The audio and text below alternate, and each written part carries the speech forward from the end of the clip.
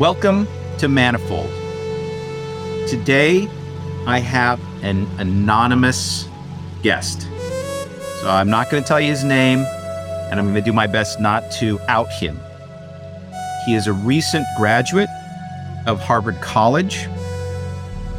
His major was in a quant-intensive STEM subject, and he's now a PhD student in an elite degree program, also in a quant field.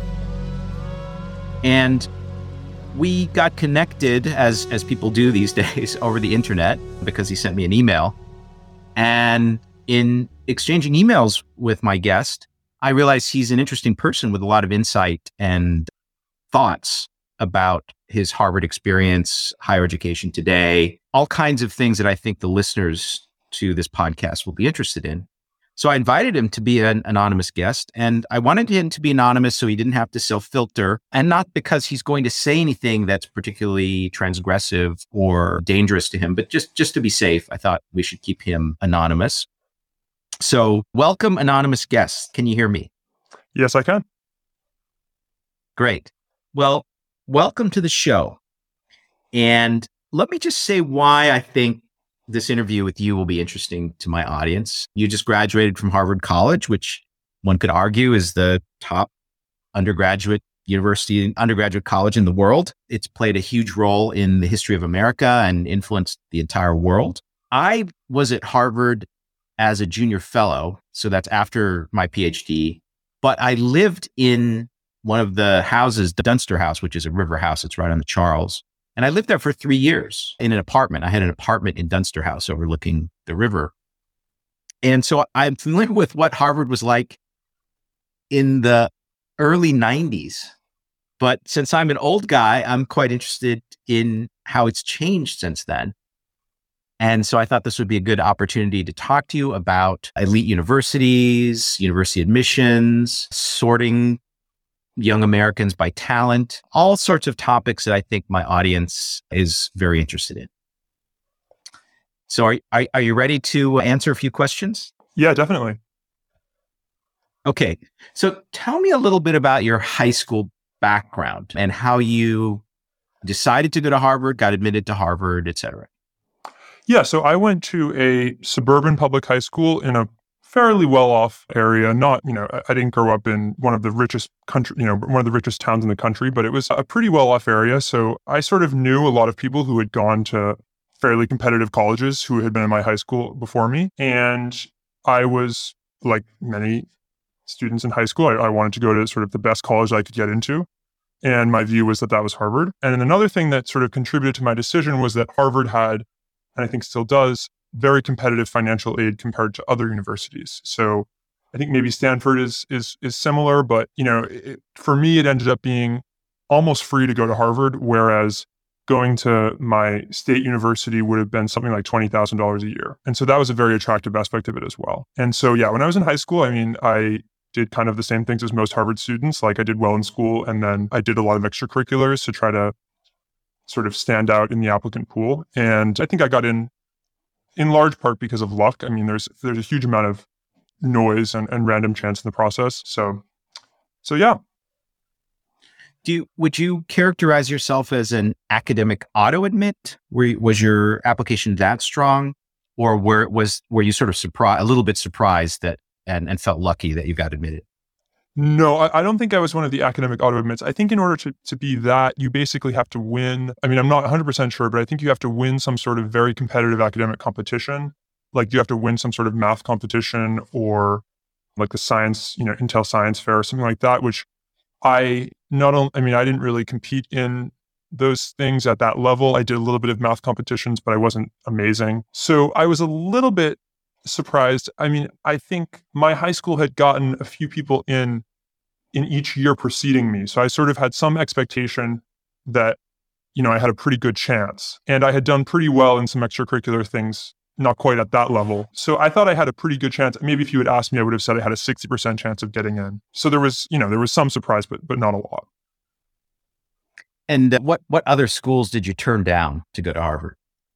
Only 2 state universities. So at least when I was applying, the way it worked was that during the early application round, you could apply to, so for Harvard, you had to apply just to Harvard. And then you could also apply to any number of public universities that you wanted to. So you could apply, Harvard was the only private university that you could apply to early. And the reason for that, I think, was because a lot of state schools will only give you a certain merit scholarships if you apply during the early round. So Harvard didn't want to prevent you from potentially getting one of those merit scholarships in your home state, but you couldn't apply to Harvard and Princeton early. You had to pick just one private university. And so when I got into Harvard I think it was around December, mid-December, I did entertain applying to other, Ivy League type schools, but sort of I was being realistic with myself that I wasn't probably going to go there. And so I decided not to do it. So I only turned down just 2 state schools. So you pretty much got into your first choice through early action or early decision. So that's the dream outcome for everybody, right? Yeah, although we'll get into it more, but I don't know if the experience that I had while I was there was necessarily the dream outcome, but But at the time, you were probably like, oh man, I can relax now. My buddies are writing like 20, they're submitting 20 different common applications. I'm done. Yeah. That's great. So, and when you were thinking of Harvard as your number one choice, did you have a very well mapped out idea of what you would study and, what the advantages were in terms of the purely academic experience, what Harvard would be like? No, not really. When I was in high school, I did debate, and this was something that I was pretty competitive in. And so I had some idea of, who were the famous economics or political science professors at Harvard, like people whose research that I had used in debate competitions. And I think I had definitely this perception of Harvard as being very good in terms of having a lot of really impressive researchers. But in terms of what I was going to actually study, I was at that point very undecided. And I actually think I listed on my application either government or economics, I forget which one, as my first choice, because I was very interested in sort of political affairs and that sort of thing. And I still am. I didn't end up majoring in those things, of course. So no, I really didn't have a very firm plan. And in fact, I didn't really have a firm plan even throughout a lot of my freshman year at Harvard. Got it. Well, we'll get into that in a second. So focusing more on the admissions process, did you tell me that there was a football player in your high school that also applied to Harvard? Yeah, so he was a couple years before me, but I think most high schools have something equivalent to Naviance, which is a sort of a website that manages a lot of things about college applications and has a lot of data about, people from your high school who've applied to different colleges. And so you could go on Naviance and it would show you a scatter plot, and the scatter plot would have on one axis SAT or ACT score, and then on the other axis, it would have your high school GPA. And then each person from the last maybe 10 years from your high school would be 1 point on the scatter plot. And the points would be colored. So there would be like red if somebody got rejected and green if someone was accepted. And then there'd be like blue, I think, if they were waitlisted.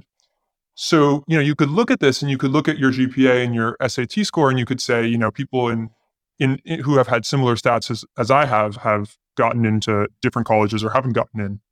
And the scatter plot for Harvard, you saw like a huge amount of red all throughout the plot. And then in the very upper right-hand corner, so people who had very high test scores and grades, there were a few little green dots mixed in with red even there. And then if you went down, maybe on the screen, it was like a half an inch down to the left, there was 1 green dot. And now we all knew that there was like a pretty prominent football recruit from our high school. And so, it didn't take a genius to figure out who that green dot might have been. Right. So for the audience that's not obsessively following college admissions, a lot of this data was revealed in the lawsuits, the lawsuit students for fair admission versus Harvard. You have these different categories. So for example, if you're a child of a professor at Harvard, or probably a legacy whose family has donated or has a high potential to donate to Harvard, or if you're an athlete, or if you are from particular underrepresented minority groups, then your admissions probability goes way up at fixed SAT and high school GPA. And so for the audience, this story that we're hearing about the football player fits perfectly into that sort of description of the different buckets of the categories by which Harvard admits. I remember when I was there was some kind of expose about, there's some treaty between the different Ivy League schools about how far below their own average admission standards they can dip to recruit athletes. And there's an actual negotiation between the schools about how much of that they're going to allow. Because obviously, if one school goes really nuts for it, they can get Division I level quality athletes and destroy the other Ivy League schools. And so there's literally a treaty, some kind of, actual explicit agreement. And what's interesting about the treaty is it also revealed the relative difficulty of getting into the different schools, because the cutoff standards for Dartmouth were quite different for their athletes than what Harvard could do. And it was all published in the Crimson, I think, when I was at Harvard many, many years ago. That's interesting. I hadn't heard about that. I knew there was something called the academic index, and they only had so many, I thought it was they only had so many points to spend. Like, it cost more points to get somebody, the coach would have to spend more points to get somebody on their team who had lower grades and stuff. So I don't know. I think that's it. I think it might be called the academic index, but what's interesting is how it's negotiated amongst the different Ivy League schools. Yeah, I mean, I should say that I knew a number of athletes in different capacities, and there was a lot of variation. I mean, some of them were very good students, and so it's not like everybody who gets into Harvard as an athlete is a total zero. I mean, it's not how it works. It's just that the minimum is much lower, and I think it's probably especially true in certain sports, football being one of them. Yes, football, hockey. So that kind of brings us to the topic of how would you characterize the distribution of academic ability and maybe some other things like intellectual curiosity within a particular class at Harvard?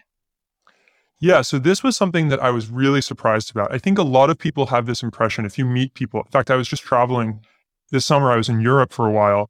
And if it ever came up, I would say that I just finished college, and they'd ask where. And if I said Harvard, they'd be very, very impressed. And it's certainly true, all around the world, people are very impressed that if you're a Harvard student, it carries huge advantages in terms of getting recruited at certain firms. So, I think from all of that, I think I had, and I think a lot of people have this expectation, maybe this is less true with some of the revelations with the admissions lawsuit, that Harvard students are on average very, very smart, or much smarter than students at other colleges. And that was what I was really surprised about when I got there, was that, just anecdotally, I felt like they were not on the level that I expected them to be. And in fact, even some of my friends from high school who had not gotten into Harvard, who ended up going to great schools, but had been, I thought, much smarter than a lot of the people that I did meet at Harvard. And so I actually started looking on pretty much every university reports their admissions, some admissions data on something called the Common Data Set. And so you can see the 25th and 75th percentile SAT scores and ACT scores for different colleges. And I started looking at that, and I realized that there's actually not as much of a gradient as you go down the US News ranking, at least within the top 20 or so schools, as you might expect. So, I pulled the numbers before coming on here because I just wanted to have things that were up to date. So these are all from right before COVID. These are all from fall 2019. If you look at the median SAT score at Harvard, it's like 1515 on the 1600 point scale. So it's pretty high, but it's certainly not, 1590 or 1600. And if you go to places that are certainly less prestigious, and I'm not trying to attack these schools in any way, but that don't have the same sort of, people aren't as impressed if someone went to, for example, Vanderbilt, which is 14th on US News. Their median SAT is 1510. So it's basically the same as Harvard's. If you look at Rice, which is 17th on US News, it's 1520. And so really the median Harvard student, at least, is not particularly strong at least on standardized test scores. And, that definitely changes as you go to the upper end of the distribution. The right tail is very, very strong at Harvard. But at least at the median, and certainly below the median, really these are not, they're good students for sure, and they're smart, but they're not some sort of like unapproachable genius that you would just never meet if you weren't at Harvard. Yeah. Now, since you and I are wonks, we can get really wonky about this. And, first of all, in terms of really off-scale kids, there's actually a very limited number, even though there are maybe 3 million kids or something available each year applying to college in the United States. The number of really off-scale kids is somewhat limited. And so, yeah, not all the kids at Harvard are going to be off-scale. Now, the other issue is that I think these different categories of people, legacies, affirmative action admits, athletes, when you tally up all of those kids, isn't it like 50% of the class? I'm not sure exactly. I know athletes are about 11%. I think one thing that's worth noting is even within unhooked, so those things that you just mentioned are called hooks, right?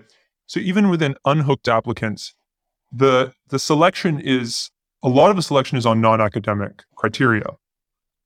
And so, I mean, if I just think of people I know, like, friends that I've had from high school and things, they're definitely turning down people who are much stronger than people that they're taking on purely academic ability. And not even just for the reasons that you mentioned, maybe because someone has a particularly compelling essay or because they've done more extracurriculars or, any number of things. There's a huge amount of randomness in the process. So I think you're right to point out that there are only a certain number of, true geniuses in every population. But it's not like Harvard is saying, let's get the best people we can, academically at least. Let's get the strongest academic students. And then, it's because of the limited number of geniuses that not everybody at Harvard's a genius. I think it's because the selection process is not very strongly weighted on cognitive ability or on academic ability. Yeah, I think my impression is that there is a particular category. Actually, I know this to be true factually in the past, and I think it's still true, that one of the buckets, one of the categories that you can get admitted through is first-rate scholar. Yeah. And so for those people who, maybe they won the IMO gold medal, the International Math Olympiad gold medal, or they won the Regeneron Science Prize or something like this, those people get in through that particular category. And maybe there are only a few thousand kids. Like, I think that the number of kids who score close to 1600 or at 1600 on the SAT in each cohort, it's a few thousand kids or maybe 5,000 kids. And so, there is a limited number of those kids if you spread them out over the top 20, universities or something like that. But the thing that I'm curious about is for kids who have good grades and SAT scores, but are not in any of the favored, do not have any hooks. They're just unhooked. How does Harvard weigh things like the essay and the activities versus just the purely academic merit? And I suspect they're not just rank ordering, even in the unhooked categories, they're not doing anything close to just ranking people by academic strength and taking them that way. I think that they have a subcategory of off-scale kids, but the other kids are admitted through some mix of things. Yeah, no, that's definitely true. I mean, I think if I had gotten 50 points lower on the SAT, I don't think that would have changed whether I got in, I mean, I of course I can't speculate about that, but I think they liked my essay for whatever reason. Right. Yeah. And so there's an element of randomness. Yeah. I mean, and when I was in high school, like, I remember thinking this right when I was going to apply, like, and the sort of first-rate scholar category that you've described, I mean, that's only going to pick up people who, so, suppose you have a kid who grew up in rural Nebraska and is just really, really smart, and they don't even know about the IMO and they don't even know about Intel Science Fair. This is not something that people at their high school do. It's not something that they're really aware of. They can score 1600 on the SAT, but that's only going to get you so far because there's a lot of people who score very highly on the SAT and the process has so much randomness in it. So, you're going to miss some of these people who are really, really smart, but don't go on those very particular paths that will get you into the, first-rate scholar category that you're describing. I mean, the number of ways that you can demonstrate to them that you should be qualified in the first-rate scholar category is limited, and a lot of it requires special preparation and knowledge. Now, in the old days, when I took the SAT, the ceiling numerically, the ceiling was still 1600, but the fraction of kids who got 1600 was like 1 in a million. Yeah. So the ceiling was much higher. You could easily demonstrate just by sitting down like I did and taking the SAT just once. You could easily demonstrate that you are like 1 in 100,000 or 1 in a few 100,000 if you just scored high enough. And that's a very different situation than today. Yeah, I mean, I encourage people who haven't been in high school to go look up a math SAT, an old math SAT test from last year or the year before. I mean, the hardest questions on that exam are not particularly difficult. Like, and it even shows that when you get to Harvard, like, I know people who got 36 on the math ACT or 800 on the math SAT, who once they get to, even just an introductory math or stats or CS class, it's very clear that they're not at the same level as some other people, you know? So it's like even within your first semester in college, you're going to start to see the difference between different people who scored at the 800 SAT math level, because that ceiling is just not very high. And so there's a lot of range of ability that gets kind of scrunched into that very upper end on the math SAT.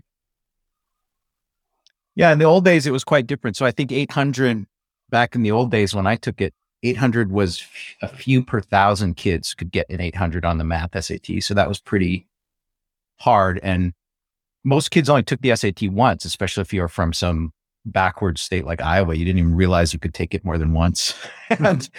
and my best friend from high school must have missed a question because he was extremely strong in math. And he must have missed a question because he didn't get 800. He got like 790 or something.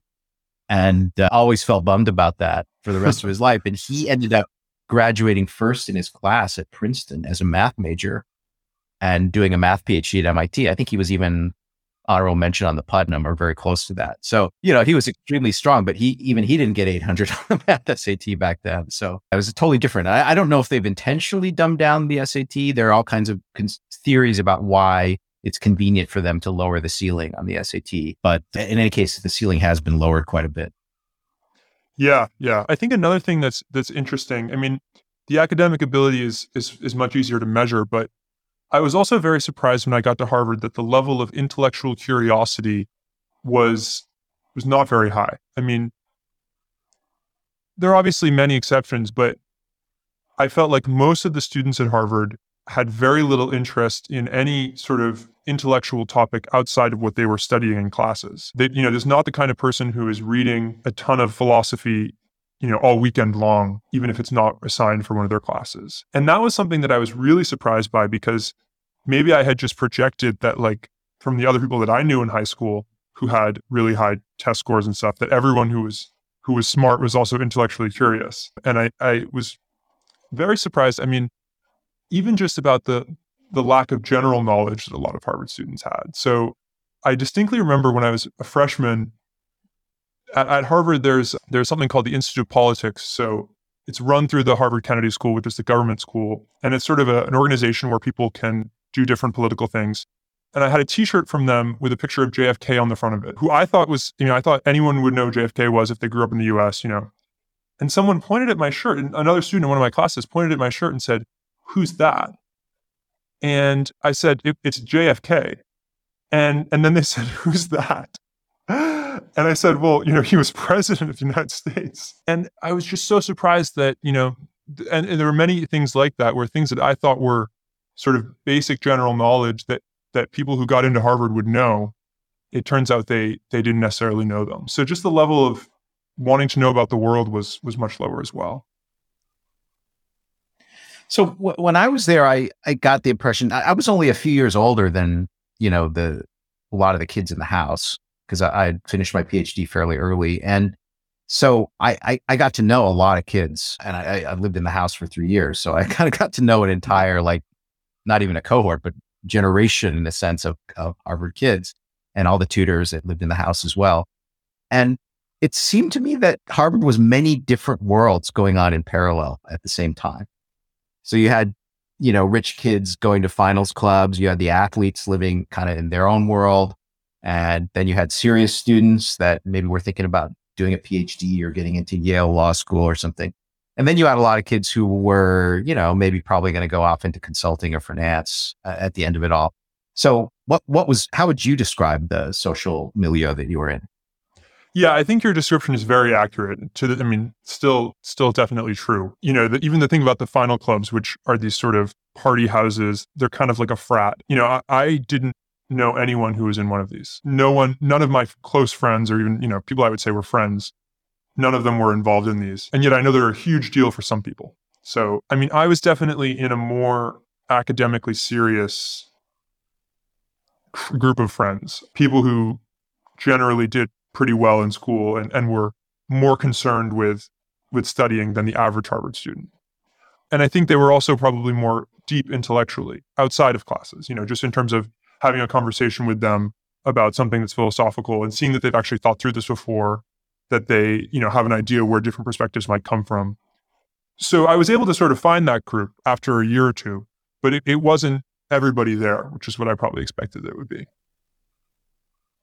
One of the things I discovered, in the course of life is that when I ran into people like in a business setting, some very non-academic setting, the kids who had Ivy League backgrounds, even if they weren't in the serious clique that you described yourself as being in, even if they weren't in that clique in college, at least I suspect they weren't, they nevertheless had a kind of sincere and deep appreciation of, intellectual ability or, scholarly accomplishment, which I always find interesting. So it's sort of like, okay, if you weren't in that serious clique at Harvard, nevertheless, spending time with them and being an institution that at least to some degree valued that kind of accomplishment kind of created some level of respect for it and appreciation for it in the other kids.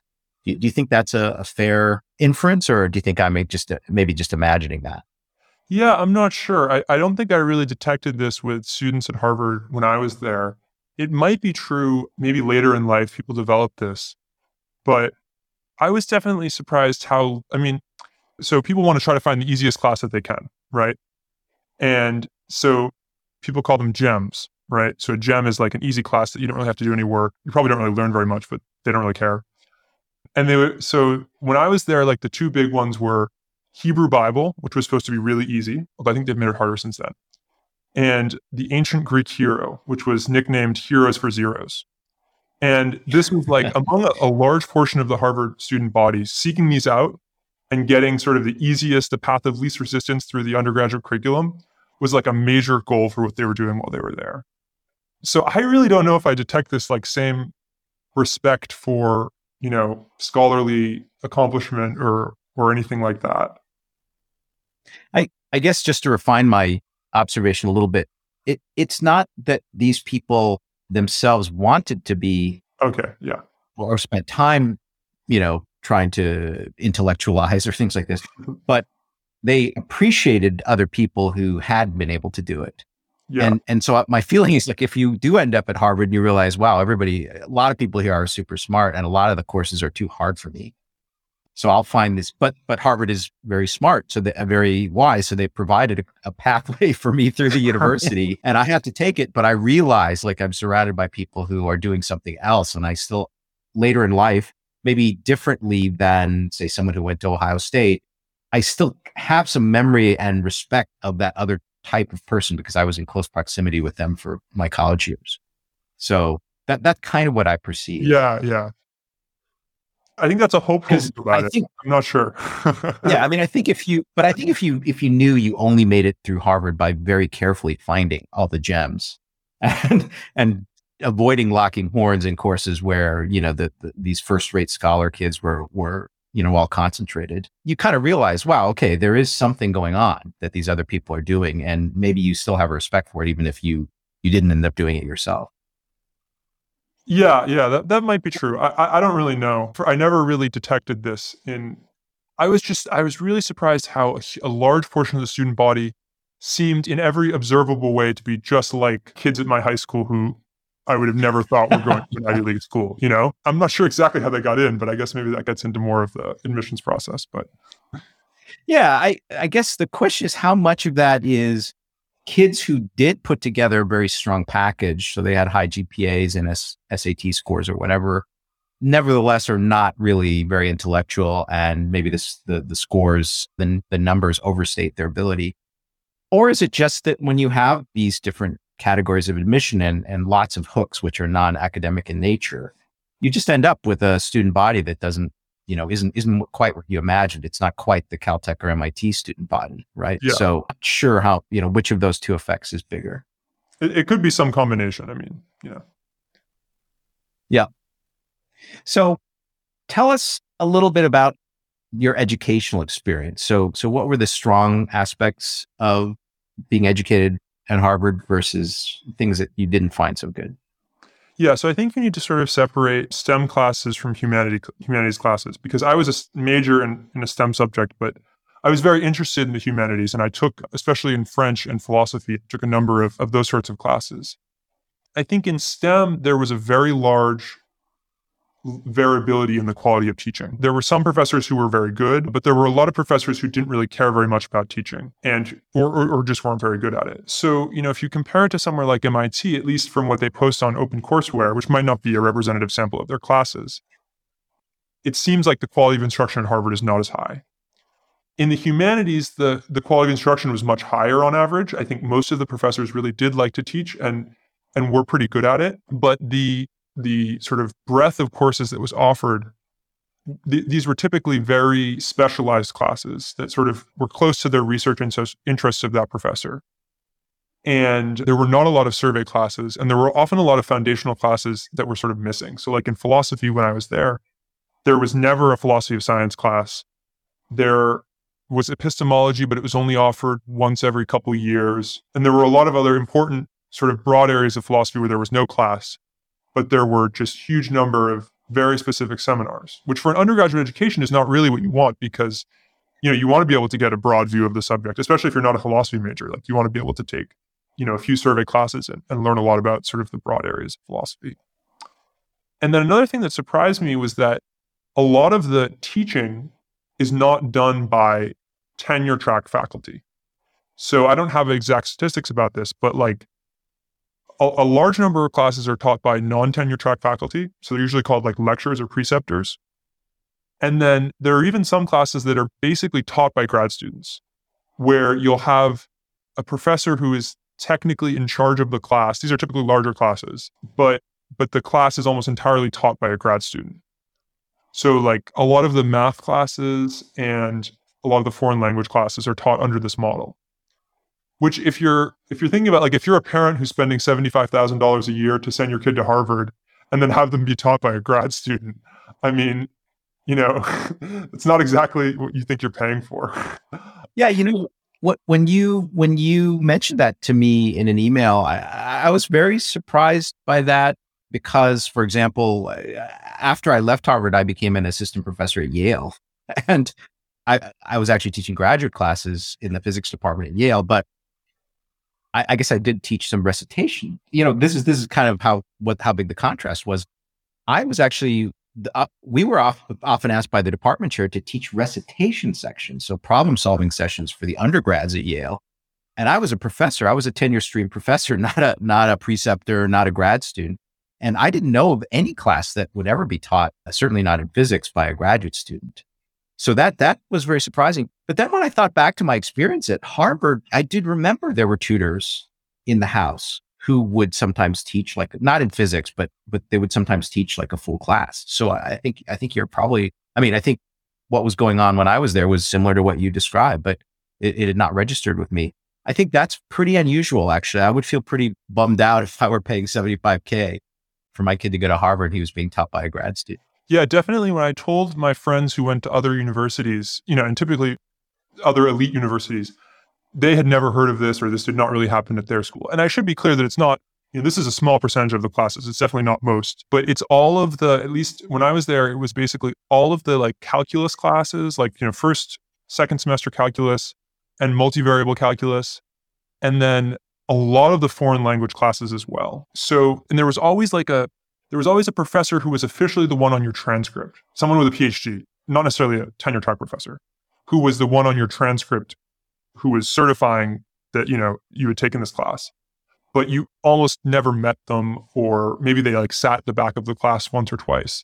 But there was very, very little involvement of them in actually teaching the class. That's wild. Now, if you were an academically focused kid and you knew you wanted to go to graduate school, could you get some kind of research assistantship and get some close contact with one of the top professors? Yeah, you probably could. And I didn't realize that was something that you could do until later in my time at Harvard. If you really want to get contact with professors, this is something I realized later, was that you actually have to seek it out and really make an effort. And you typically can get it there, although it depends a lot on the professor. Like when I was in sophomore year, I was taking not an intro economics class. It was like an intermediate economics class that was supposed to be one of the hardest ones at Harvard. And the professor sort of was aware of this impression that Harvard professors didn't really have much interaction with undergrads. So he required that you meet with him at one point during the semester. And he sort of like made it so like, I'm not like other professors, I'm actually meeting with the students, I really care about teaching undergraduates. But then he would do it in a way where he would have a lunch every week with like 10 kids. So, you'd have lunch with him and 9 other students. And then if you couldn't make the lunches, which I couldn't, for example, because I had a class during his lunch block, then you had to schedule in his office hours. And he had two hours of office hours every week that were shared between grad students and undergrads. And so you had to wait like several weeks to get a meeting with him in his office hours.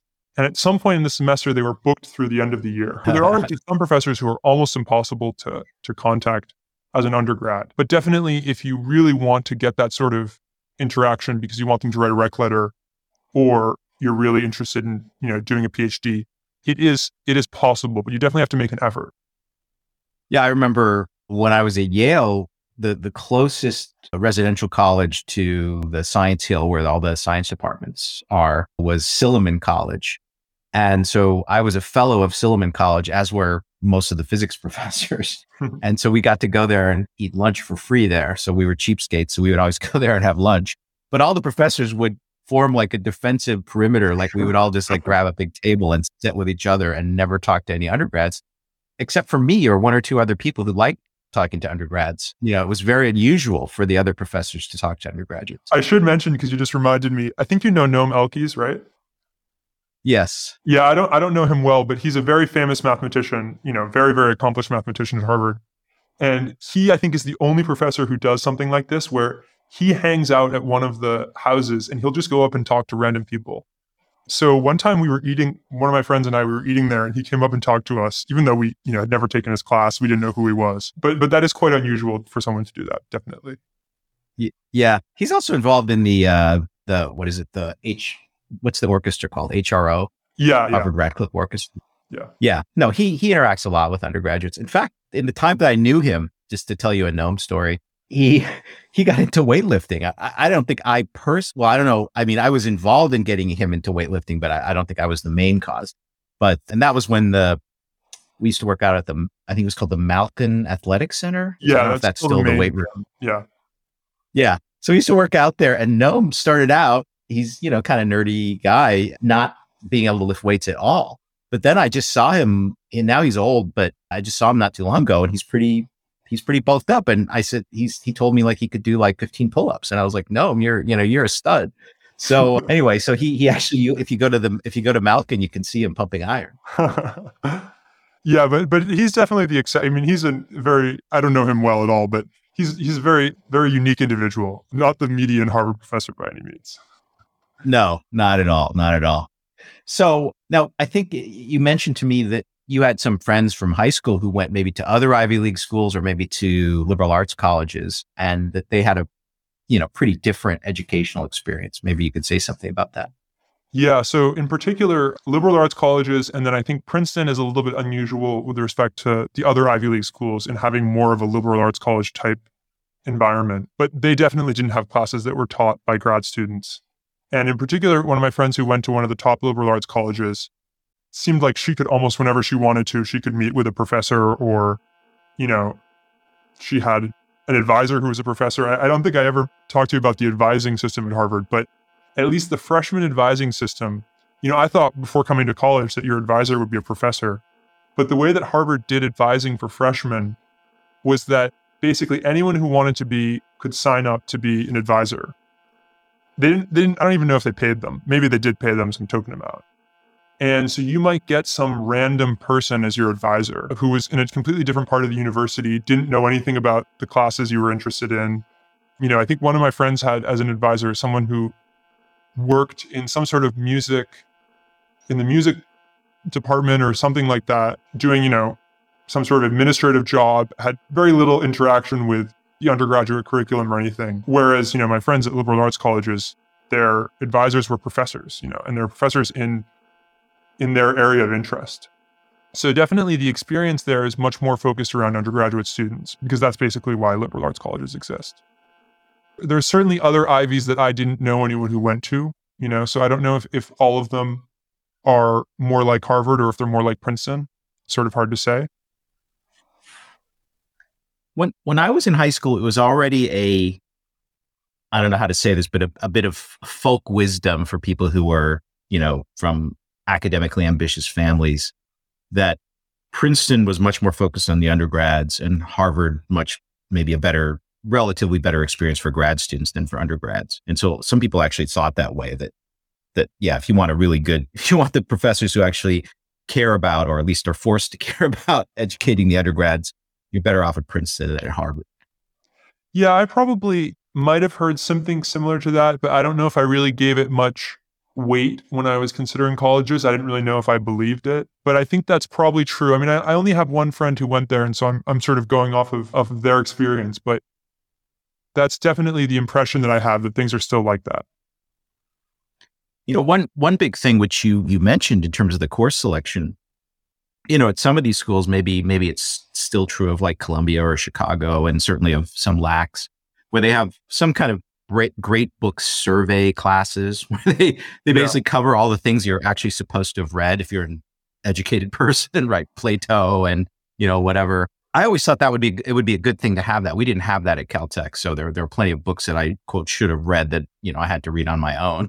There was no course covering those books at Caltech, but it's a little disappointing that you couldn't find that breadth at Harvard.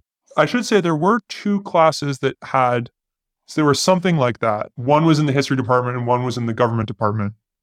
And they were both offered by much older conservative professors. I took one of them. And so they were sort of an exception to the rule, because both of the professors are, one of them is about in his 60s and the other is probably 90 now. And so there were those two classes. And then there was another class called Humanities 10, Hum 10, that was more literature oriented, but you had to apply to get into that class. And I didn't apply, but my freshman year, I think, something like 200 or 300 or 400 students applied for 90 spots. So, you weren't guaranteed a spot by any means. So there were things, if you were really looking for that kind of approximated that experience, but they were certainly not representative of something that everyone would get. They were not required by any means. And they probably won't be around in 10 years because these professors might be retired by then. Right. You didn't by any chance ever have a class with Harvey Mansfield, did you? No, I didn't. So he taught what was called Gov 1060 and 1061, which is one of these survey classes. I actually shopped his class. I had considered taking it, but it didn't end up working out with my schedule. And I remember even on the first day of class, he was saying a lot of things that, weren't exactly modern in his sensibilities. And this was also true of the other more survey type class that I took. Yeah, he's like the last conservative. I mean, I think it's true that he gives you the fake inflated Harvard grade. He says, I'm not going to penalize you for taking my class. I'm going to give you the fake inflated A- that you didn't deserve. But you meet with me privately, I'll give you your real grade, like what grade we would have given you back in the day when schools were rigorous. Right? Yeah, or in my own mind, I translated it as the Caltech grade or something. Well, Caltech wouldn't even have a humanities class in the first place. So no, we do have them, but those were the easiest class. But I was just kidding. But a lot of kids who were very sharp got C's and stuff at Caltech. Yeah. So Mansfield is probably.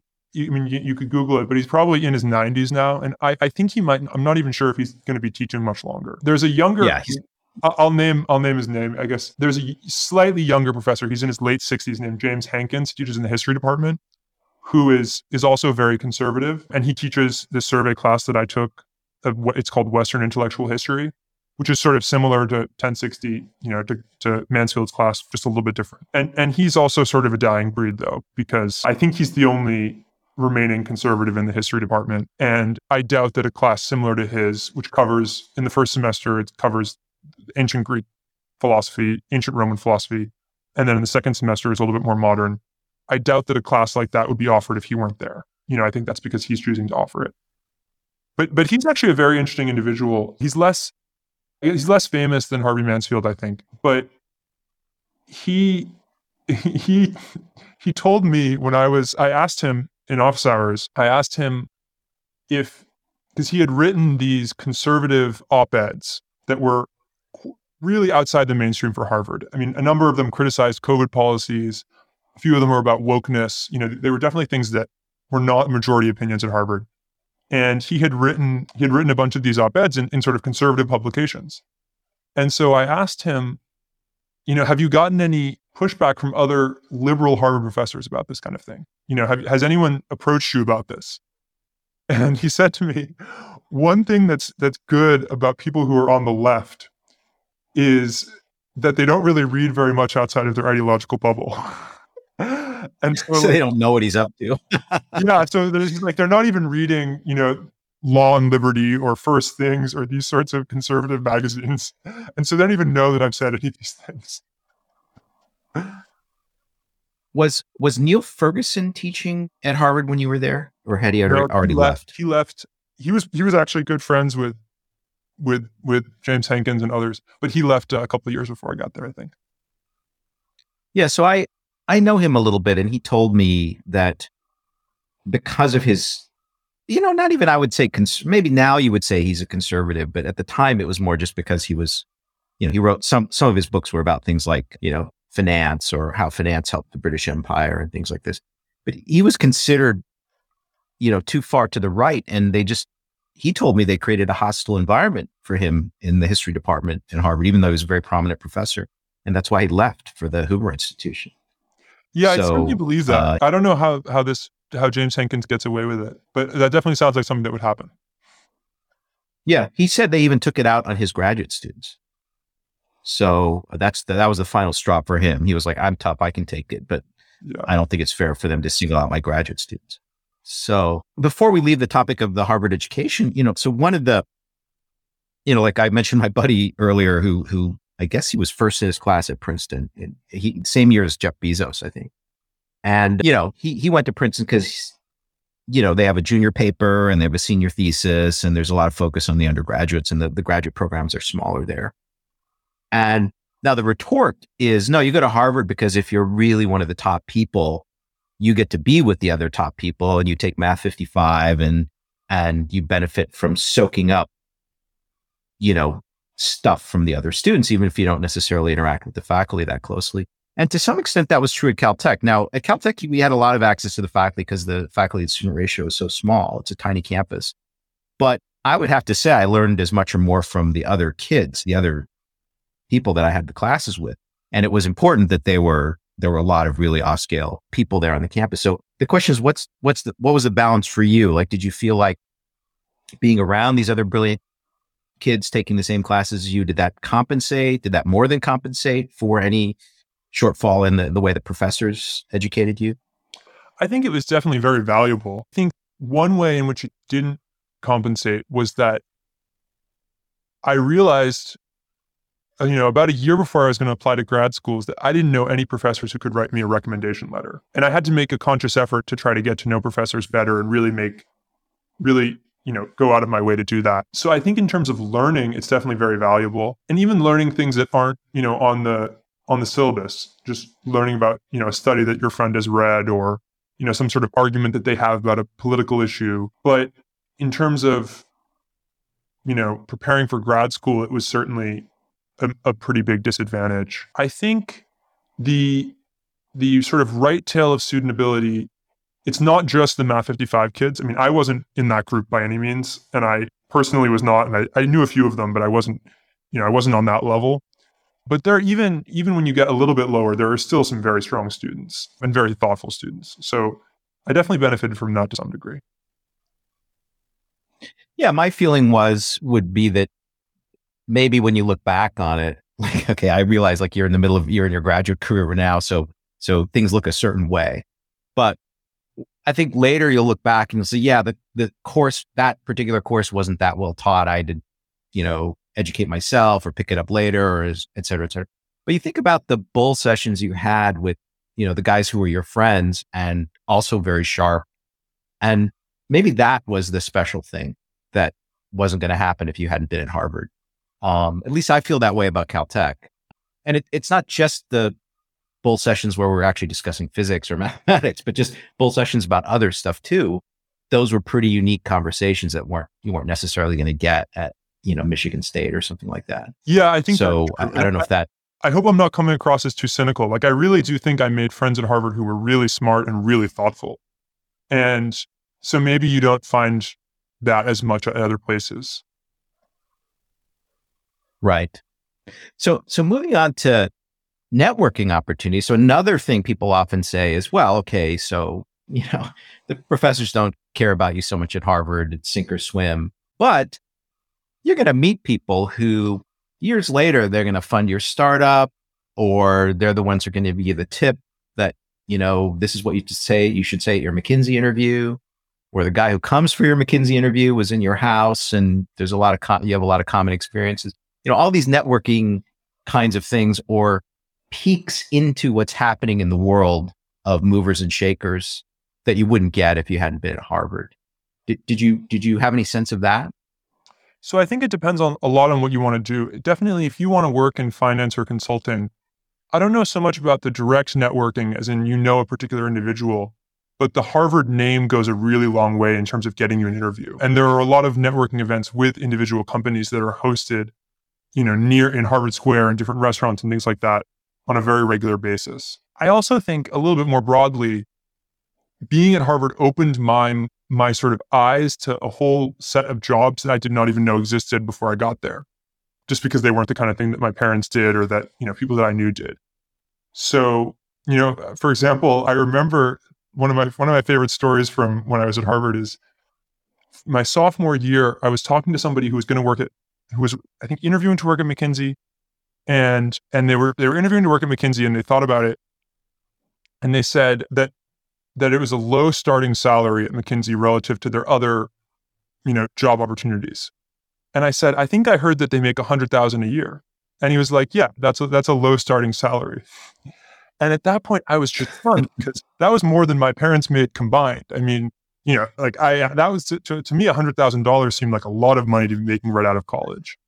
And that was before I realized that actually, no, I mean, if you work in tech or if you work in quant finance coming out of Harvard, you can make a lot more than $100,000, and that he actually had a point. So I think in terms of opening your eyes to the kinds of jobs that exist, people will also recommend you to a company. If they've done an internship there, they can give you a recommendation, and then you'll be a lot more likely to get an interview. So in terms of getting jobs, there's definitely a big advantage. I don't know as much about in 10 years or 20 years down the road, if I'm going to meet somebody, I haven't gotten there yet, but definitely for career success, there's a huge advantage to going to Harvard. Yeah, just some life advice for you, because I'm old and you're young. Like later on, in academia, maybe it has a different flavor, but if you leave academia and you're in tech startup world or finance world or consulting world, guys that maybe you were at Harvard with them, but you didn't really know them or you barely knew them. Nevertheless, they're going to have, on average, some warm, fuzzy feeling for you. They're going to know you went through kind of what they went through. You'll have maybe some friends in common, or you'll remember some things that happened on campus and that actually goes a long way. It may be irrational, but humans are just apes. So you will get the benefit of the doubt from some of these guys. And you'll even get the benefit of the doubt. Maybe the guy didn't even go to Harvard. Maybe he went to Yale or Princeton, but he may give you a benefit of the doubt because he kind of figures you're like him, or you went through something like him, like he did. It will actually pay off in kind of weird, irrational ways. Yeah. I mean, that's certainly one of the things that makes the admissions process to these universities so important to everybody else. The fact that so much of the world is run by that kind of dynamic means that it's certainly of a lot of interest to how corrupt the admissions processes are. But now, this gap between the kind of special knowledge that you might get by attending Harvard as an undergrad versus, say, attending, University of Iowa or something, that was much larger when I was a kid, because obviously we didn't have the internet and the sources of information much more limited.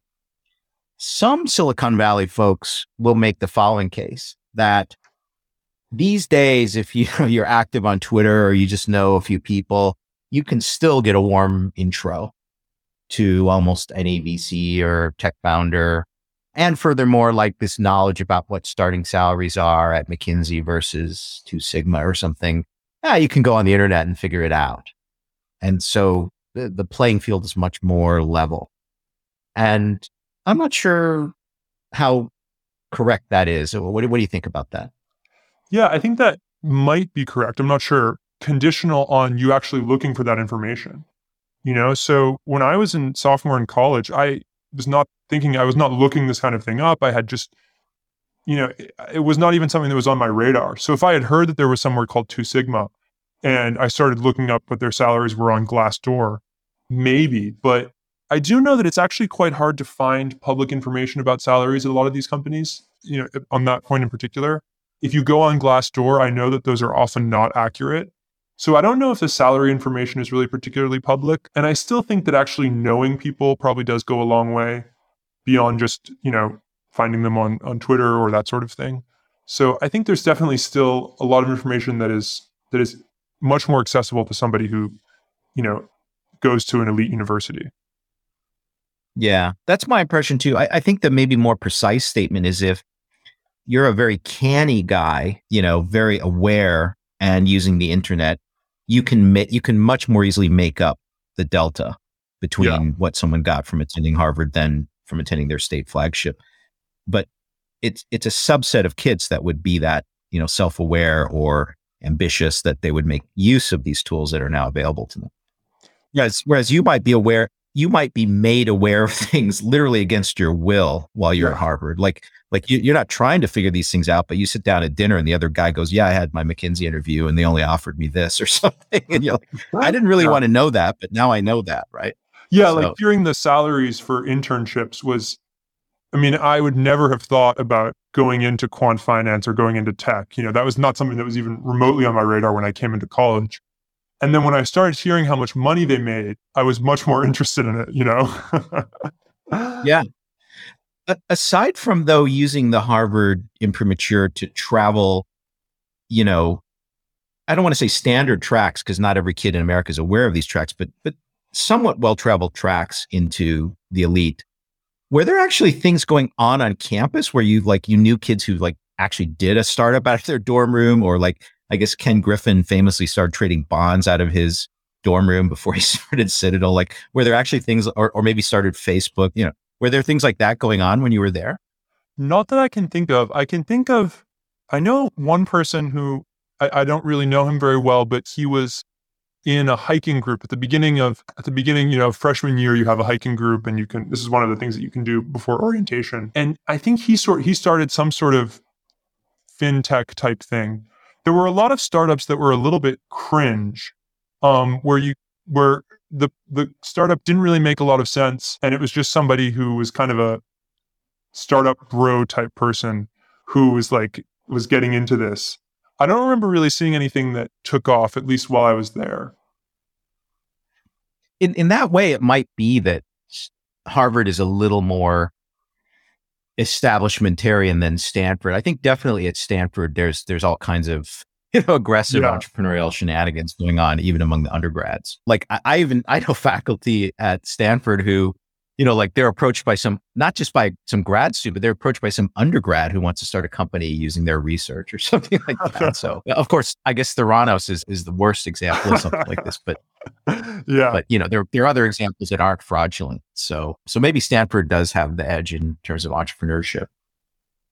Yeah, I also wasn't super cued into that type of thing, so it might have been going on, but I wasn't really detecting it, Right. Any other reflections you want to make about the sort of distribution of cognitive ability or intellectual curiosity at Harvard, like the right tail population, the left tail population, and anything you want to say? I guess there were a couple of things. One thing that I thought was very interesting was, I always had this image, I guess this is more of a broader point, of the sort of Math 55, IMO type people as being these sort of gods who are just above me in every way, and I could never really be on that level. And I certainly think cognitive ability is real and affects success to a significant degree. But I did notice that there were certain classes in economics or in statistics or whatever where I was really interested and I really enjoyed it, and I spent a lot of time studying, partly because I wanted to do well, but also partly because it was just something that I found really interesting. And I actually did better than some of those kids occasionally. And so I think that was interesting because I don't know. I think maybe complicated the picture a little bit there, where certainly cognitive ability matters, but if you have a lot of interest and you spend a lot of time on something, you can perform a little bit above what your sort of cognitive level might be. Yeah, I think, by the way, if I could just comment on that, I think that's a great life lesson that you learned. And, had you not been in Harvard, you maybe wouldn't have close proximate experience with these off-scale kind of folks. So that's something that's, I think, fairly unique to your Harvard experience. And for the rest of your life, the life lesson is that, yeah, if you're interested in something and you really want to learn it and get good at it, there's really no limit. There might be somebody who might have gotten to that super high level of capability faster than you, but it doesn't mean you can't get there if you really want to. And so you don't need to be intimidated by these other guys. They might be, they might have some advantages over you, but it doesn't mean you can't do it yourself. Yeah, exactly. Yeah. So I wanted to turn to the sort of the ideological climate on campus. So how woke would you say the campus was when you were there? Definitely pretty woke. I felt like I was always on the avant-garde of the latest trend, whether it was, saying your gender pronouns or abolishing the police. All of those things were always at Harvard before I saw them, elsewhere. I think the first time that I was ever asked to state my preferred gender pronouns to a group of people, it was like when we were at orientation, we would go around introducing ourselves. So that would have been in like 2016 or 2017, which I don't think that the sort of announcing your pronouns was very common then, but it was very common at Harvard already. And then another thing that was funny was during COVID, there was this Facebook page, which I think a lot of other universities have something like this, called Harvard Confessions, where you could post anonymously. So people would anonymously post a few paragraphs or a joke or whatever. And you would see this interesting dynamic where there were a lot of very woke anonymous posts. So, one person was complaining about the lack of body size diversity at Harvard because people were too thin. And they didn't like that. Perhaps they wanted affirmative action on that basis. And then there were also a sort of non-trivial number of kind of anti-woke posts that you would never have seen somebody say publicly, but because they were anonymous, people felt a little bit more comfortable expressing their opinion. But just in general, there was a very strong stigma against anything that went against a sort of prevailing view. And outside of certain particular circles, you had to be very careful of what you said. How open, like among you and your best buddies, how open could you be about your true beliefs and also the observation that most people, or maybe many people around you, are falsifying their preferences or beliefs out of fear? Like, was that something that people discussed? Oh, well, yeah. Among my friends or my roommates, you could be very open. I mean, so that was partly because of the friends that I chose, though, of course. And I even noticed people who I knew who weren't necessarily my best friends, but if I would talk to them in private, you would notice that they would make jokes that were kind of politically incorrect, or they wouldn't necessarily make in public. There was definitely a great extent of hiding your real beliefs or hiding your real way of expressing yourself. Did people ever say, hey, man, we're in a generation where we have to actually hide what we believe, but guys like Steve Hsu in the 80s, they could just say whatever they wanted and nobody cared. And were you aware of that? Did you feel like you were living in a special time, or a time that was different than what previous generations had lived through? Well, I mean, it's sort of all I've ever known. So, it's not necessarily something, it's like noticing that the sky is blue. I mean, it's not necessarily something that you remark on because it's just the way that it's always been for me, at least, for people my age. Well, okay, but you talked to your dad and he shows you his yearbook photo and the sky is blue, the sky is red. Were you aware of that difference? Yeah, I don't really have a good idea. I don't know, what things were like 30 years ago. It's sort of hard for me to even imagine. It's interesting. Yeah. Yeah, I mean, I know that there were controversies 30 years ago about political correctness and that sort of thing, but I think it's come a lot further since then. So 30 years ago, the battles were over whether one should even allow something like political correct. So we used to fight battles about how dare you censor any speech from me like that? It's a principle that, and people on the left and right could say, I'm just against any censorship of people's expression because that's what America is all about. And, that it's shifted so much. It's almost unbelievable to people in my generation. Yeah, I should say there was an effort while I was there. I think it started maybe a year or two before I got there, called the Open Campus Initiative. Have you heard of this? No. So this was a student group that aimed to invite people to Harvard who would not have otherwise been invited. So typically, right of center or otherwise sort of heterodox people, they would invite as speakers. And they invited, I think before I got there, they invited Jordan Peterson. And then during my freshman or sophomore year, they invited Charles Murray. And this got a lot of attention. A lot of people were aware of this. It was very controversial. The leader of it was a very controversial figure. The student leader of this was a very controversial figure. And I don't think that they were ever, generally the Harvard administration was very good in dealing with them, as far as I'm aware. So there was no attempt to shut them down or anything like that. But it just sort of fizzled out when I was there. And I actually looked because I wanted to mention it. And I think the last time they posted on Facebook or hosted an event was November 2019. So they're sort of fizzled out since then. But there was some attempt to sort of change this, but it didn't really last for very long. I mean, the reason you can't do that is because of just a genuine feeling among the students themselves that it's not acceptable to have Charles Murray speaking on campus. Yeah. I will say Charles Murray, when he was there was a protest, and the protest was very respectful of him. Did not interrupt his speech. They just got up and they walked out in the middle of the speech. And he remarked as they were leaving, "This is a lot better than Middlebury." Because at Middlebury, Right. Or recent protests, not against him, but against other people, like at Yale Law School. I think they were pretty, in your face and trying to stop the presentation from occurring. Yeah, nothing like that happened at Harvard while I was there. The university administration was pretty good at ensuring enough security and these sorts of things. And there were people who were very controversial. I mean, the Yale Law School the event there was someone who was opposed to same-sex marriage, which is it's almost unbelievable that would be the thing that would launch so much controversy, because it's an opinion that something like 30% of Americans hold. Not only that, I think Obama was explicitly against same-sex marriage when he ran for president. When he was running in 2008, yeah. Not that long. Well, to me, not that long ago. Well, to us, that's ancient history. But there was someone who expressed similar views at Harvard, and there was a protest or something, but that they were able to give their speech and there was nothing.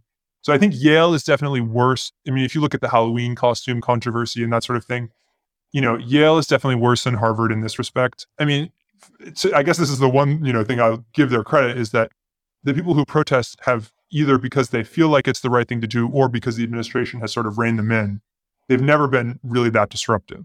Yeah. So that's positive. I mean, at least it's better than some other places. Incidentally, if you go on, I think this video still exists on YouTube, but I'm not sure because I haven't watched it in a long time. But I think it was like the 20th anniversary or 25th anniversary of the publication of the book, The Bell Curve. Harvey Mansfield convened a little gathering, and it was videotaped, and it was in a seminar room, relatively small seminar room at Harvard.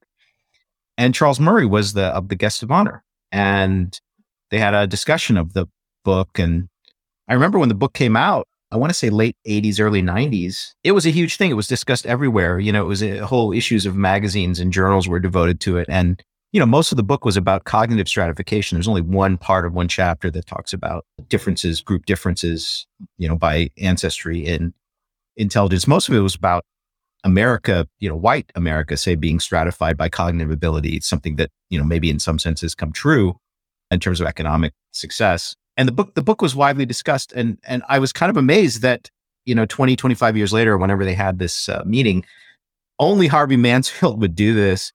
And only a few people showed up, but there was no protest because this was probably like 10 years ago or something. So there was nobody protested it, just nobody cared who showed up. So very different today. Well, I was at Harvard. He did speak. This was very recent. This was like 2020 or 2021. He spoke in a class, actually. He was the guest speaker of a data science for government type class, which attracted a huge amount of controversy. I don't know if you've heard about David Kane or any of this sort of thing. I know David Kane. Yeah. Yeah. So David Kane invited Charles Murray to speak, and there was a lot of controversy, and then there was even more because of other blog posts that David Kane had made that became public. So, Charles Murray did speak again, and I think there's certainly a lot of interest. I mean, most people at Harvard probably know who he is, or they've probably never read anything that he's written. But he's definitely someone who people are aware of. I'm curious for kids. This is not a Harvard specific question, but it's a question that I'd like to ask young smart people. Like, where do you go for unfiltered information? So if you want to learn, like, hey, what is the real story behind this news story? And like the New York Times is going to shade it a certain way, and all major media is going to shade it a certain way. Where can you go to either discuss it anonymously or pseudonymously, or to learn about, some underlying facts, which are, being whitewashed? What is this website or the source of information where you can learn something like that? Well, that's a tough question. I mean, I don't know if I have a good answer. I mean, one thing I was just going to say, to some extent, obviously there's 4chan and stuff like that, where all kinds of unfiltered conversation happens. But on the other hand, you might say that's kind of got a lot of lowbrow, middlebrow contamination. So if you're looking for more of a highbrow discussion of censored topics, where can you go? I mean, I have always been interested in the sort of rationalist type people, people like Less Wrong is a forum where a lot of discussion around this. Scott Alexander, a blogger who's very well known in that area. Those people I think generally have interesting thoughts or, have interesting information. I mean, it's definitely hard to find it. If you mean more about the news in particular, or if you mean more about sort of scientific topics that might be relevant to the news, I guess those are sort of separate things. Or social commentary, about what's happening in society or dating and anything. I'm just wondering if there's something I'm missing that young people know about that I just don't know. No, I really don't think there is, unfortunately. There's no Twitch or pirate channel where all this discussion's actually happening. Maybe there is, but I'm definitely not on it. Okay. Well, I just thought I'd check because I thought maybe you would turn me on to something good. But you're already familiar with Wrong and Scott Alexander and those kind of people? Yeah, I am. I actually know Scott. I've actually been to some of the rationalist events in the Bay Area, so super fun. I definitely recommend it if you're ever there. So I guess in the most sensitive woke question related to wokeism is, what are the attitudes that Harvard students have about things like affirmative action or about other people being, other categories of kids admitted through special hooks? Is it something people talk about? Is it kind of verboten? Well, there's definitely a lot of discussion in a negative sense of things like legacy and preferences for donor kids and that sort of, what's viewed as a socially acceptable way to criticize the admissions process, right? So, even professors will make snide comments about legacies not really being as good as the other students or things like that. In terms of affirmative action, students are generally, I actually pulled up the survey statistics on this. Like in the most recent senior survey, 67% are favorable of affirmative action and 12% are unfavorable. So, for affirmative action, there's very strong support. I knew a few Asian students who were opposed to it, but they were sort of, didn't really want to express that opinion publicly. It's definitely a very hot button issue that, if you say something publicly against it, you're putting yourself in some danger of cancellation or whatever. If there were a tool that I create this tool, some web-based tool that, verifies you're a Harvard student, but allows you to have a, super secure, highly encrypted, pseudonymous identity, but persistent, but say pseudonymous identity that you could use to express your opinion. Do you think you'd find stuff that's just totally at variance with what people, publicly express? Yeah, I think to some extent, this is what happened with Harvard Confessions. Of course, you didn't have to prove that you were a Harvard student to post. It's just a Facebook page. Anyone can submit something on the anonymous form they have. But I don't think there were really people who weren't Harvard students posting on there. You could usually tell. And what would often happen was someone would express some sort of unorthodox view. They'd make some sort of argument, whether the argument was good or bad.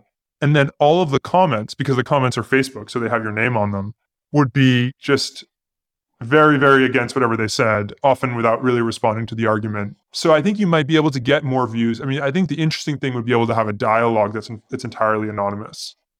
Because, you do see on Harvard Confessions, you do see a lot of views that are sort of at variance with the mainstream one, things that I'd never heard people say publicly. But there's very little good faith discussion of them or response to them. Yeah, so it just seems like there's a vacuum where there's certain things you can discuss with a few close friends, but you cannot go very much further than that. Yeah, no, that's probably true. I remember at one point I said something in a class discussion. It's like global health class. So we were discussing obesity in the United States. And I made some sort of point about how it might be one of the reasons why the United States has a lower life expectancy than other developed countries. I don't remember the exact context of the discussion.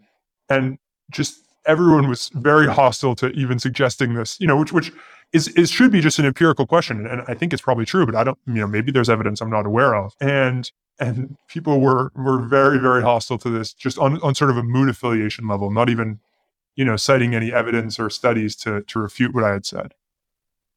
Did the professor defend you, or at least defend your right to pose the empirical hypothesis? Well, this was a grad student, actually. It wasn't a professor, as with most class discussions, but they were not on my side, no. Wow.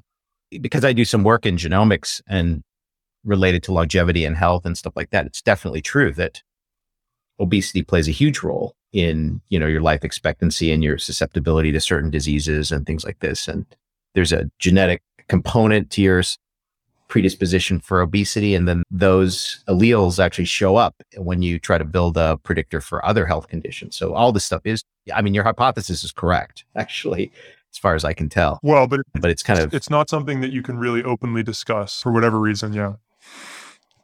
That's amazing, because at least in this particular case, in the science literature, one can still discuss it and write papers. I guess they're going to come for those epidemiologists. Who work on. Yeah.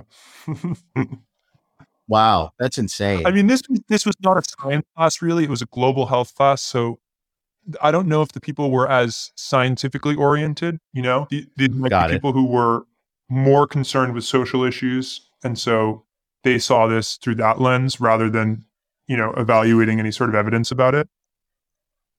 Right. Wow.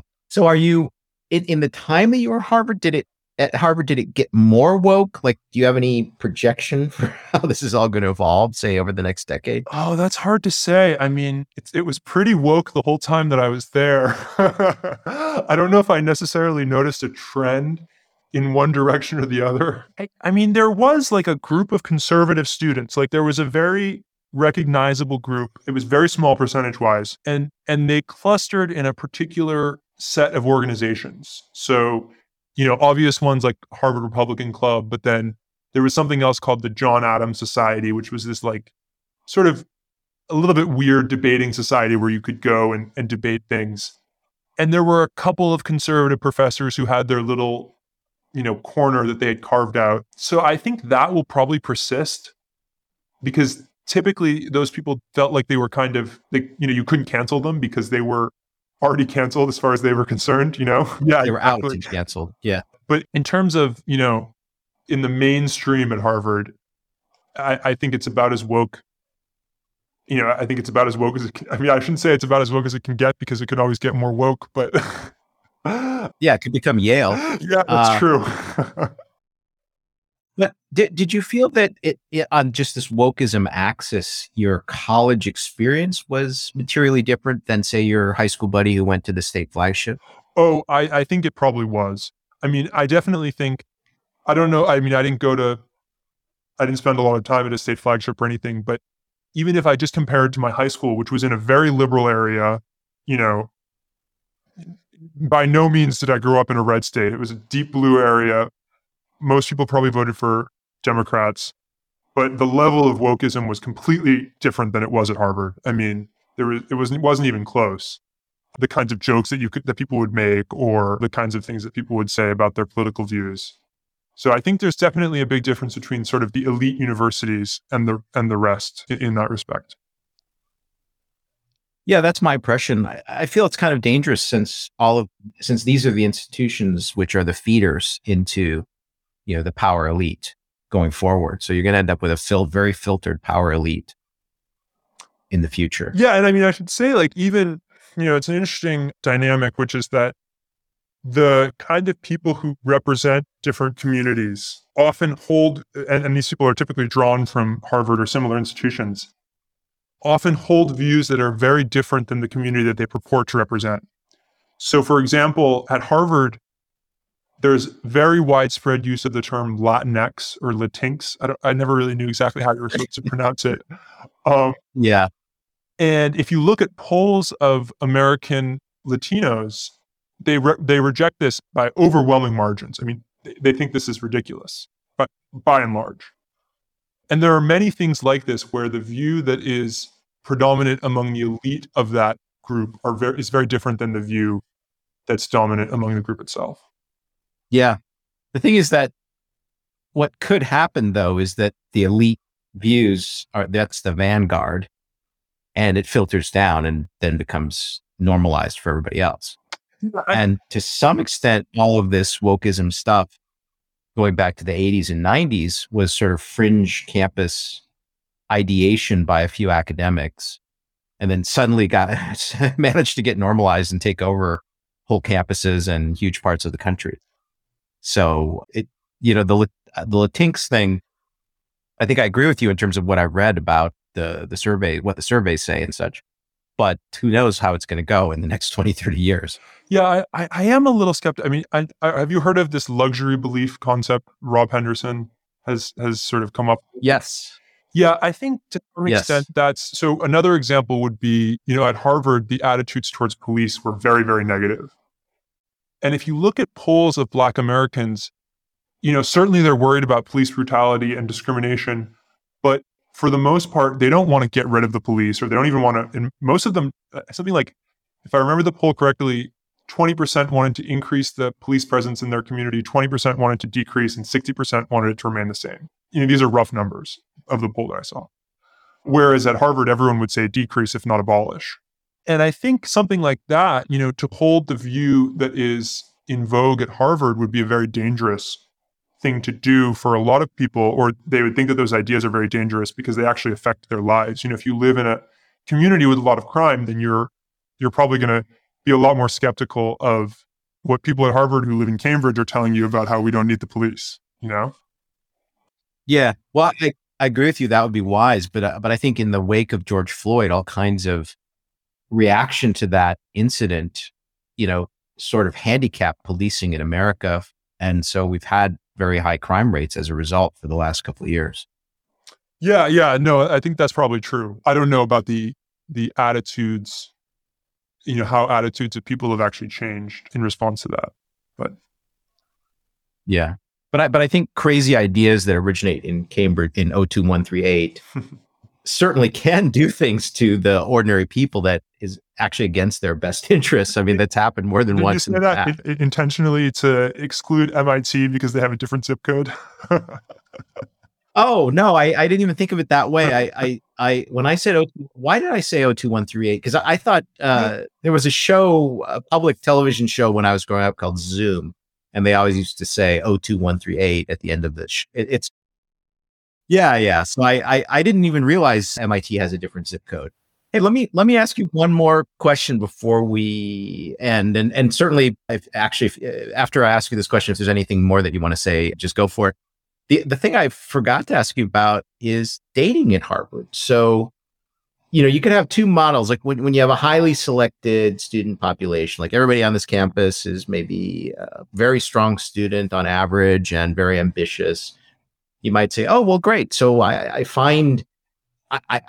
put together this community and the nerdy girls find the nerdy guys and everybody's happy and the dating situation is great.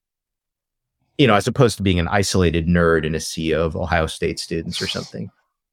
On the other hand, the other way to say it is, no, these people are so obsessed with getting into grad school or law school or McKinsey that they don't date at all. And social life at Harvard really sucks.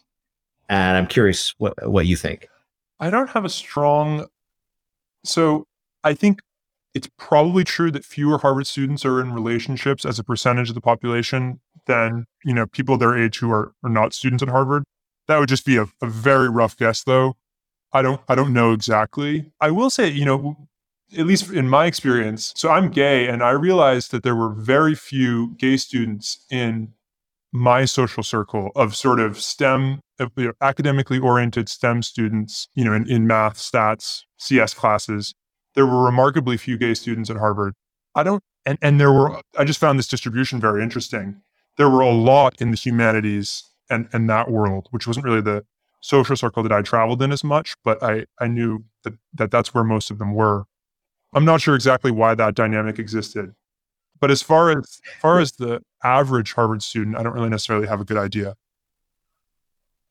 Was that a Harvard specific observation? Like if you were at, University of Michigan, would it also be true that among the STEM guys, fewer of them are gay and but not in the humanities? Like, I'm not sure. I did actually try to find data about this, and it was not very easy to find. There hasn't been really good data about it. I think I had seen some things that were framed in terms of the LGBTQ community is underrepresented in STEM. So maybe that's true elsewhere, but it was very remarkable at Harvard, especially in the sort of upper half of the STEM distribution, that there were very, very few students who were not straight.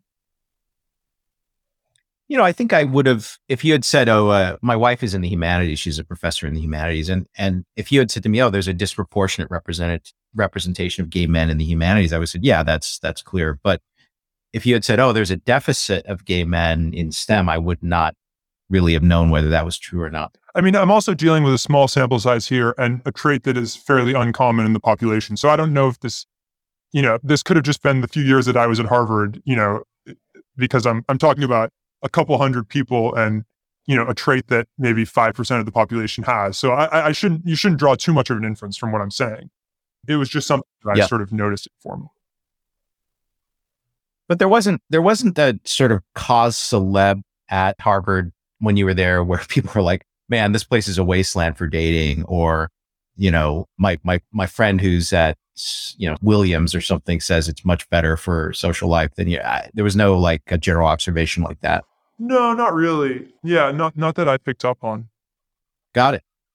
Okay. So are there any topics that I failed to cover that you'd like to chat about before we finish? I did have one thing. It's sort of unrelated to Harvard. And I don't, I'll just say, I don't know if you want to keep this in the interview, but. No, jump in. So with regard to university admissions, are you familiar with the R-score system in Quebec? No, you mentioned that, and I don't know what it is. Tell me about it. Yeah, so it solves what I think is an interesting problem because, I'm sympathetic to the argument that admission should be entirely or almost entirely on test scores. But there is kind of an issue with this in that, like, people have a bad day when they take the SAT, and then, you're changing their entire life, or maybe they feel so much pressure when they take one exam, or, there's a lot of issues with having so much of somebody's life determined by one exam. But of course, you have the problem if you try to use high school grades that every high school has different grading standards, and it's really hard to compare across schools. And at least in the US, almost everybody has a 4.0. So I think in Quebec they have an interesting sort of solution to this problem where they're able to use grades in a way that's fairly standardized. And what they do is they take basically, I think your audience is probably technically sophisticated enough to follow this. They take basically your Z-score within your class, or within your school. I'm not sure exactly which one. So they take, how many standard deviations away you are from the mean in your school. And they used to just do that. And that was what determined your university application, basically. But of course, the problem with that is, a Z-score of 2 at a very strong high school is very different from a Z-score of 2 at a weaker high school, right? So you can't directly compare these scores across different schools. And so what they started doing about 20 or 30 years ago was they also took the mean and standard deviation of your high school on a province-wide exam, so on a standardized exam. And then they used that they basically transformed your Z-score back onto that scale. So they multiplied your Z-score by the standard deviation for your school on that exam, and then added the mean of your school on that exam. So basically they're putting everybody on, roughly speaking, I mean, there are a lot of little issues with this of how do you define the class and stuff like that, but they're putting everybody on basically a standard scale, but they're using your actual grades to do that. And so they're taking away this issue of one exam determining the rest of your life. And you're also able to factor in maybe somebody is really good at working hard in a class and studying for an exam. And that's something that you don't pick up as well on basically an IQ test in disguise, like the SAT. So I think it's a very interesting system. Well, And yes, go ahead. I was going to say that is a good idea, and I'm actually aware of. I shouldn't. Maybe I don't know if I should say this publicly, but I think Michigan State, for example, does that. So they both try to look at normalizing your GPA, Z-score GPA relative to, for example, the average SAT at your school, and also to, if they have enough data, the performance of kids from your school at Michigan State. Okay. So I think good schools are, they are trying to have a quality adjustment for the high school. Yeah, I feel like you need a lot of applicants for any individual university to do this with respect to a high school, though. You'd need a lot of applicants. I mean, maybe Michigan State gets a very large number of applications from some schools in Michigan, so they can, but, in terms of, if you apply to Harvard from some school in Wyoming that hasn't sent anyone, no one's even applied in the last 5 years, I mean, they can't really do that. Yeah, for a state school to get to know the high schools in the state and be able to apply this correction in a pretty, sophisticated way, I think that's very feasible. Now, for Michigan State to know what's going on with Arizona high schools is almost impossible unless there's actually some published average standardized score for that high school. And then you would have to wonder whether that data is accurate or, should be relied on. So yeah, it's not easy to do, but definitely some version of what you're describing is actually practiced by at least some schools. I mean, I think it's a sort of good compromise, because I do think there's something weird about, there's something weird about having 3 hours determine the rest of your life, Yeah, I'm not even for that. People might misinterpret me based on my blog or something that I'm for that. I'm actually not for that. I think that's just one factor in the overall package. Okay. And certainly somebody who's a really accomplished athlete and has been spending a lot of energy training for that, or in drama or debate, you should adjust their grades and SAT score for all of that energy expenditure in other areas while they're in high school. So in that sense, this sort of holistic way of doing things, I think, is not a bad thing. I think the Harvard people actually are very clever in general in the way they try to form their class and stuff. The only question is whether one of the strongest factors should be your, ancestry, your racial group, and or whether your parents are rich. Those are things which I think people could debate. Yeah. I think the issue is that once you move away from a highly objective process, like some countries have, that's entirely based on the exam, into a more subjective process, it's very hard to keep things like that from sliding in. Yeah. I don't know if you, since you're interested in this topic, I don't know if you've ever read the book called The Chosen. No, I've not. It's called The Chosen, and the author is named Karabell. If you Google around, you can easily find that book. He's a social scientist at Berkeley, or he was at Berkeley. And I think I wrote a long blog post about this as well. But it's a history of admissions at Ivy League schools. And I think there's a very long treatment of the history of Harvard admissions. And it's pretty sophisticated. I mean, he actually has the coding system. Like, it turns out S is the designation for scholar. And there's some old terminology like H, which stands for horse, which is for athletes. And there's this old system that I guess is probably still in place, even though maybe the terminology has changed. But I thought it was very clever of them to say, like, okay, there are these, 10 different areas in which you could excel. And we're going to rate you across these areas, and we're going to have different kind of categories of student that we're admitting. So I thought that was quite, nothing wrong with that. That seems quite reasonable if you want to have a diverse generalist kind of student body. You're not Caltech or MIT. I don't have any objection to that. But the problem for me is if you say, like, oh, we have too many Asians now. The Asian students seem really strong academically. Let's just apply a huge penalty to everybody based on their race if they're Asian. That seems to me just flat out wrong, which is why I'm very much looking forward to what the Supreme Court does this fall. Yeah, it'll be interesting to see how that turns out. The admissions trial was a big topic of conversation, well, at least the last couple of years that I was there. I think, if you get to a situation where there's no race-based affirmative action, the consequences of that are going to be very, very noticeable. And I don't know what the reaction of the public, of Harvard donors, of of these sorts of people is going to be if it's abolished. I mean, there's going to be some attempt to try to mitigate the change in student demographics that comes about from that. But well, they're already, I mean, these guys are clever. So they're already preparing for it by getting rid of, by not requiring test scores, for example. The data that was revealed at trial, that they don't want to have that data around in the future for future, investigations.